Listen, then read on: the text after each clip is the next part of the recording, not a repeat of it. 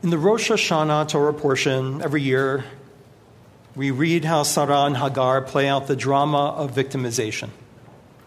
Sarah is already suffering from the trauma of being drafted into the king of Egypt's harem with Abraham's consent. And now, sometime later, she is being afflicted by the maidservant Hagar, as Hagar lords over her, having given birth to the master's son. With Yitzchak now born, Sarah in turn victimizes Hagar, insisting she and Ishmael are cast out. Abraham consents after consulting God, and God seems strangely unperturbed. After all, God has promised both Yitzchak that both Yitzchak and Ishmael will, or perhaps can, become great nations regardless. If the notion of God's promises here, making everything okay, are lost on you, you are not alone. They are lost on Sarah and Hagar as well. The idea that it's all going to turn out all right, they have a promise that they'll be a great nation. It all gets lost in the process of getting their sons their due, which sounds like a cry for justice, but is tinged with revenge. In the process, the possibilities of the future are clouded from view as they focus on the present.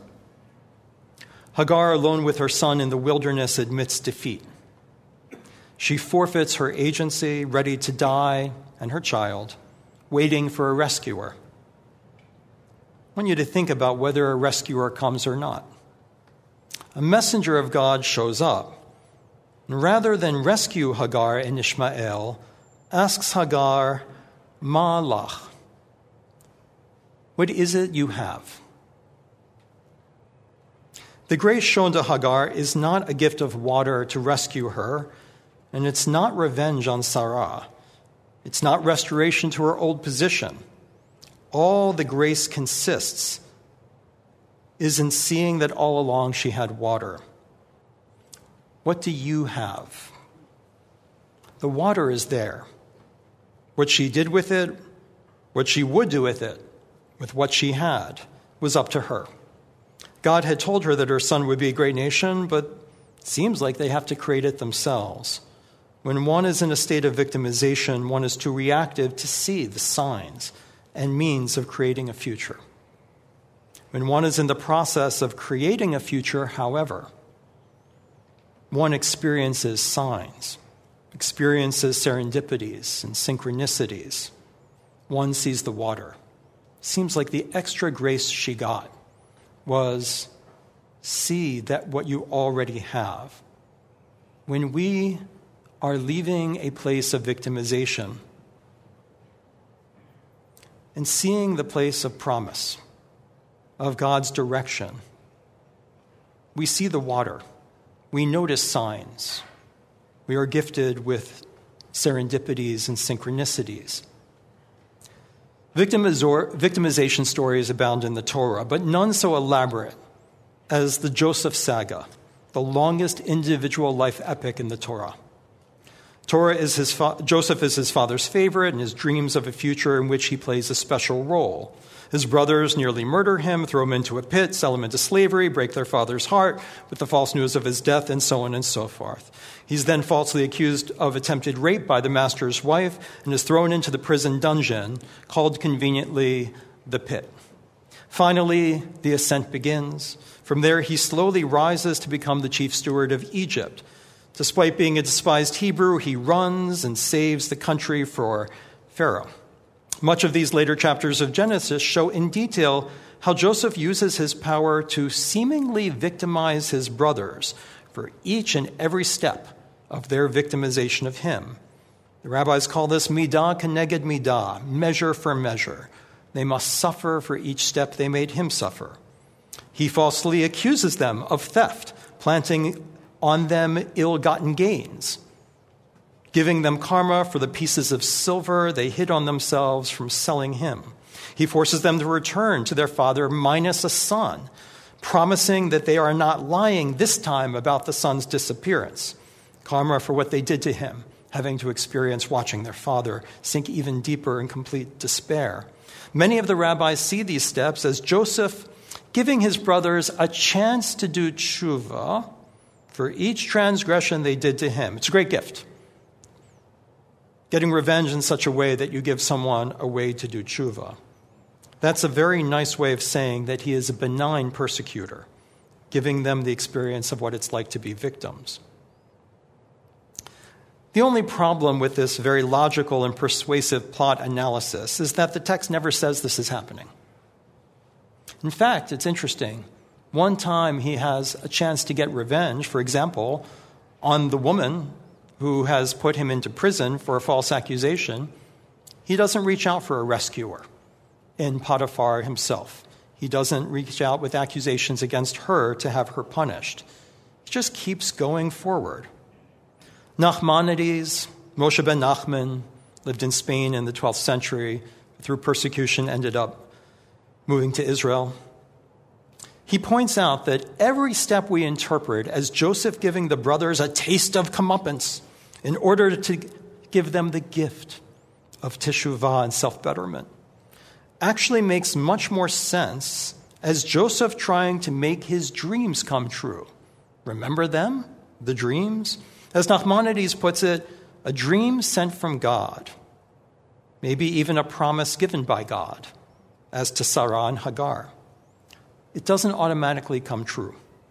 God is implanting a vision of what can be created through human agency. When one does, God partners with you. You realize what you have, malach, to create it with, and the synchronicities and happen. And you're in relationship with God. The energy flows. Nachmanides points out that Joseph explains his actions to his brothers at the end of Genesis. He's asked to explain the entire saga so far, and he takes half a sentence. He tells them, because it was my mission to save lives. Nothing more. Each step we interpret as karmic revenge was really merely, as Nachmanides points out, a necessary step to get the whole family to schlep themselves to Egypt so their lives could be saved from cataclysmic famine that Joseph knew to be happening. To the very, very end of Breshit, Joseph's brothers don't believe any of it. They are sure that he is their persecutor as payback for their persecution of him, and that at any moment he's going to kill them. As Genesis ends, he looks at them with profound disappointment that they cannot see the larger and simpler truth. The Joseph saga and the Hagar saga reveals a structure and elucidation familiar to those who engage in transactional and systems counseling, made famous in Stephen Karpman's The Drama Triangle. And I just want to tell you what that triangle is, because it changes my life. It changes my life like the Torah changes my life. And it's a little bit of a lot to take in, and I'm going to do the super short version of it. So I'm asking you to try to keep it in mind, see what you can take from it, and then I'll try to apply it to our lives.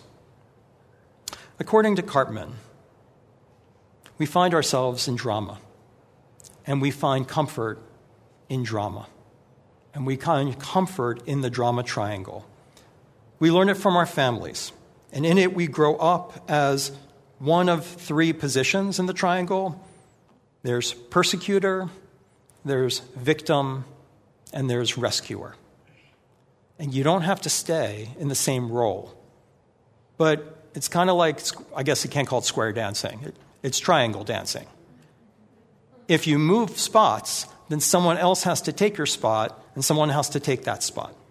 Persecutor, victim, rescuer. A persecutor disparages other people's worth, criticizes, judges, hurts, punishes, blames. It's your fault. It's your fault the project at work didn't work out. It's your fault we had to return early from the family vacation. You can't do anything right. Persecutors like to feel superior. Yeah, victims. Victims, they disparage themselves. They feel helpless and hopeless.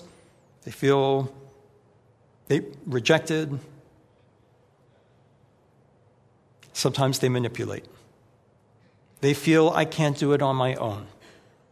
They feel sorry for themselves, and they avoid responsibilities, which then confirms the fact that they are inferior. The rescuer disparages other people's skills, takes care of people without being asked. Let me help you. You can't do it on your own. Let me jump in. Sometimes being helpful is a way of being superior.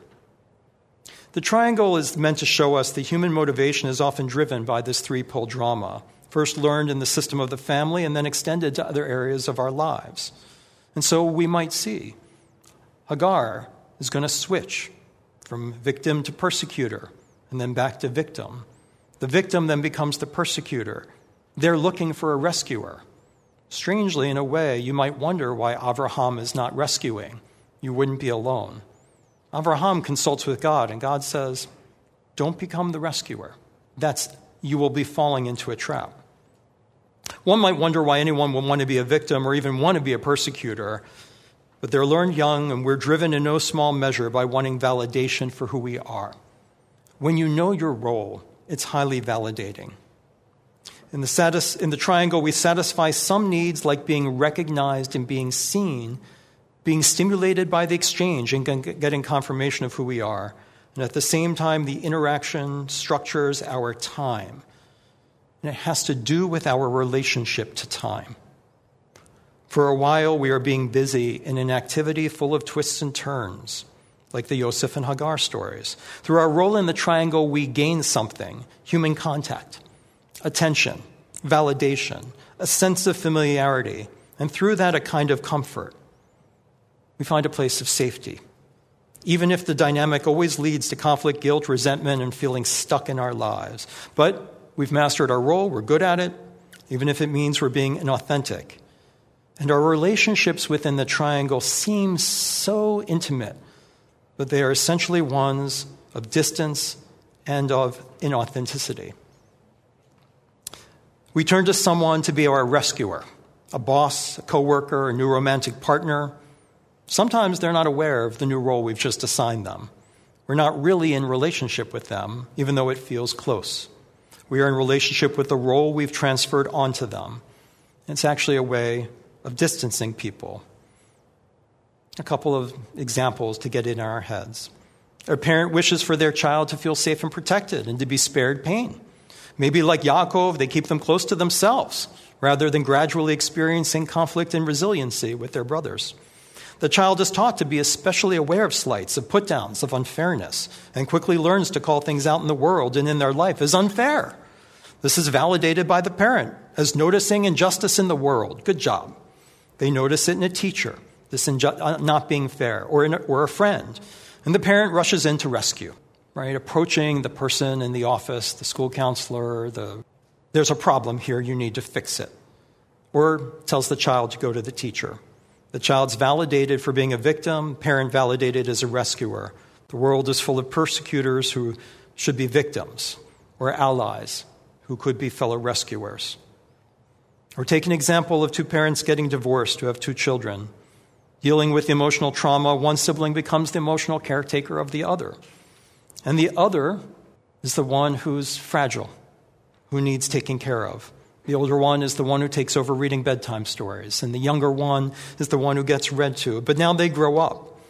The one who was the rescuer is the golden child, the independent one, the smart one, right? They're the rescuer.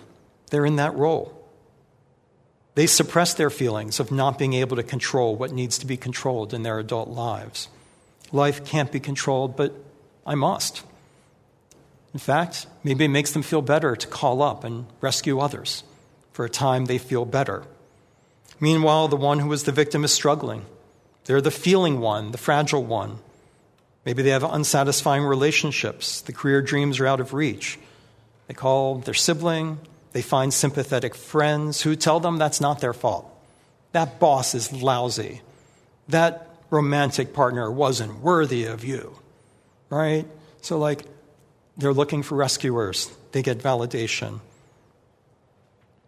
Through therapy, they realize that they play their family role in life and they break the pattern.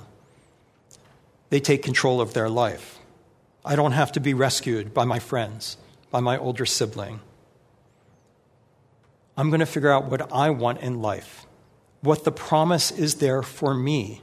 What is it that I have that I can create this year that has arrived, this project I want to do at work, this way I want my friendships to be. And you know what will happen? The others will react. What's wrong with you? Why are you cutting us off? Why are you showing distance? You've become different.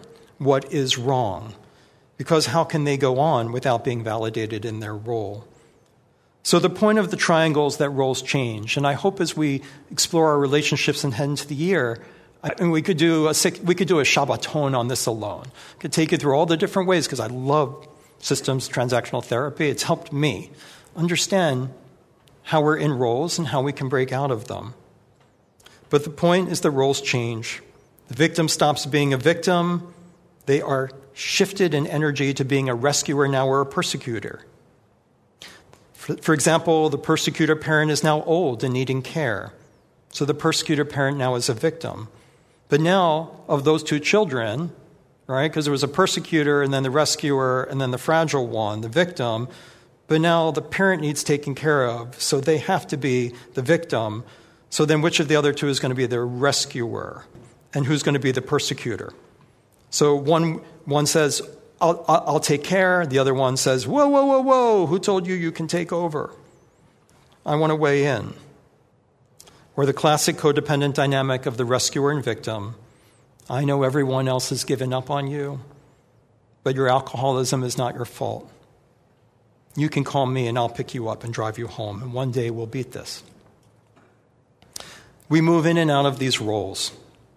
As David Emerald explains in The Power of the Empowerment Dynamic, rescuers and persecutors have a natural fluidity.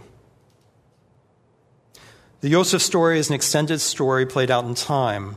Protected by his father, he has the role of the special but fragile one. He exhibits his role not just in his coat, but in his dreams. And the brothers persecute him, and the father is the rescuer. And one day the triangle is disrupted. Yaakov, or perhaps God working through him, does not rescue Yosef, who has gone to be with his brother. Yosef is victimized and off he goes into slavery. And what the triangle would dictate is that Yosef would seek a new rescuer. A candidate appears, Potiphar, but he's victimized and thrown into prison, and he doesn't reach out for either Potiphar or another rescuer. And maybe he has never been seeking vengeance all along. What he asks is, what do I want my life to be? If you're with the therapist and they said, you hit it. You understand the role you've been playing. So what do I do now? One simple question. What do you want to create in your life? You mean I'm not talking about my sibling right now? You mean I'm not talking about my... No, we covered that. What do you want to create? Joseph knew what he wanted to create, and we perceive it as, nope, he must have been becoming a persecutor to get revenge, but it's all good in the name of tshuva. Tshuva itself is about identifying what you want in your life, what will give it meaning before the divine decree, realizing what you have, malach, that you can make it happen with, and breaking out of the victim dynamic. To me, this is what High Holy Days are all about. I'm caught up in the dynamics of the triangle. My life is spent moving among the roles of victim. I can't do what I want to do because they won't let me. Well, I would do that, but that person will complain, or I would do that, but I'm not sure we have all the people we need, or the reason that project didn't work out is I can probably say it was that person's fault, and none of it's creating. All of that could be replaced by just saying, okay, next step. What do we want to create? What do we want to create at Beth Israel? Forget I can't do what I want to do with my family because I'm too busy. The demands at work are too much, right? I need more help. None of that leads to just the simple talking to the angel and answering a question.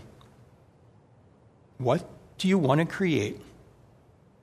And what do you have that you can use to do it? And when you start doing that, you're going to find yourself in relationship with God. Because you're going to find, wait a second, I didn't know, let's say I want to have singing. And then, wait a second, I just got a call from Neil, right? Maybe I want that, you know what? I just met someone at the Trader Joe.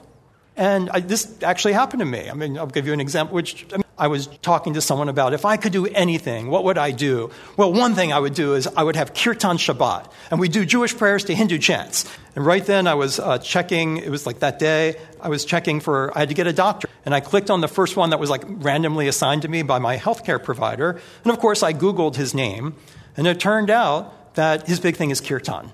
And he has a Jewish last name. I just talked about creating this weird, interesting musical Shabbat, and the universe provided me a guy with a Jewish last name, and his passion is Kirtan, according to the doctor website. That's what happens when you break free of the dynamic and move forward. The roles we play in the dynamic are not truly who we are, and we're not truly in relationship with the people when we're in that dynamic, but those roles are hard to escape. They prevent real relationship, they prevent us from seeing ourselves and others for who we truly are. They prevent us from fulfilling life's real purposes as taught by Torah. And this happens also at a society level. I'm going to share one observation from one of my favorite philosophers, Martha Nussbaum. Her most recent book is called Citadels of Pride: Sexual Abuse, Accountability, and Reconciliation. And she writes about the Me Too movement. Some people not only ask for equal respect, but seem to take pleasure in retribution. Instead of a prophetic vision of justice and reconciliation, they prefer an apocalyptic vision in which the former oppressor is brought low, and this vision parades as justice. She says in an interview, "Me Too has helped win accountability. But the fact that so much of the movement is social rather than legal creates a problem. How to secure justice and protect equal dignity when punishment is meted out, not by impartial legal institutions, but by shaming and stigmatization." Her point being that she identifies and sees the strength of the victim naming the persecutor in all kinds of ways that even go beyond to the point of talking of toxic masculinity overall as a phenomenon that stains our society like a sin. But what she asks is, does that create something that helps people? Does that create Title IX? Does that create legal recourse? Does that do what people like Ruth Bader Ginsburg, Aleha Shalom, did by creating mechanisms that are legal to protect rights and to give people recourse when they are victimized? And so she honors accountability, but she won't name it, as she puts it, prophetic justice and reconciliation. Our culture is steeped in making a virtue of assigning blame, with little analysis of whether this leads to structural change. We are told to recognize all the intersecting ways people are unconscious victims and unconscious persecutors as necessary precursors to understanding ourselves and each other. But it is not clear to me whether we are fostering authentic relationship or preventing them by entering the security of the blame dynamic. Blame fills our life with drama. Blame feels really important. Blaming our society for its original sins that are not overcomable. Insisting for a weak awakening of its inherent evil. Does it lead to liberation? Yes, it feels important. Because crying out about the persecutor feels important. Does it give us authentic identity before God, or does it leave something empty inside? How does it lead to a different future so that, in the High Holy Day liturgy's words, so that life is good for you, your children, and your children's children? There's a lot of blame for previous generations, and I find it strange. It sounds indisputable that our generations messed up the planet. Our generation was sexist. We were homophobic. We still are. We're racist. But every generation has all sides working at the same time. Calling a generation to blame is aligning together the simple observation that they passed on problems, but with the perspective that they are persecutors. High Holy Days tells us that we're all to blame. The community is always in a state of needing radical change and improvement. That is what Malchuyot, Zichronot, and Shofarot are about. In the process of tshuva, it's not being shamed. It's not being given the chance to do some confession in pain of eternal damnation. In the process of tshuva, we identify our shortcomings in the past to empower ourselves through our closeness with God to create something different. This is a state of awe, because it means letting go of our expectations of what the past needed to have been, so we can be in the present moment to create what we want for the future. We do not need to stand in the place of blame of ourselves or others. We connect with our God-given ability to create a future different, a different future, out of the unchanging values that the Torah bequeaths to us in Malchuyot, out of those of our ancestors who did their part to activate in it, to activate it in the societal body, in Zichronot.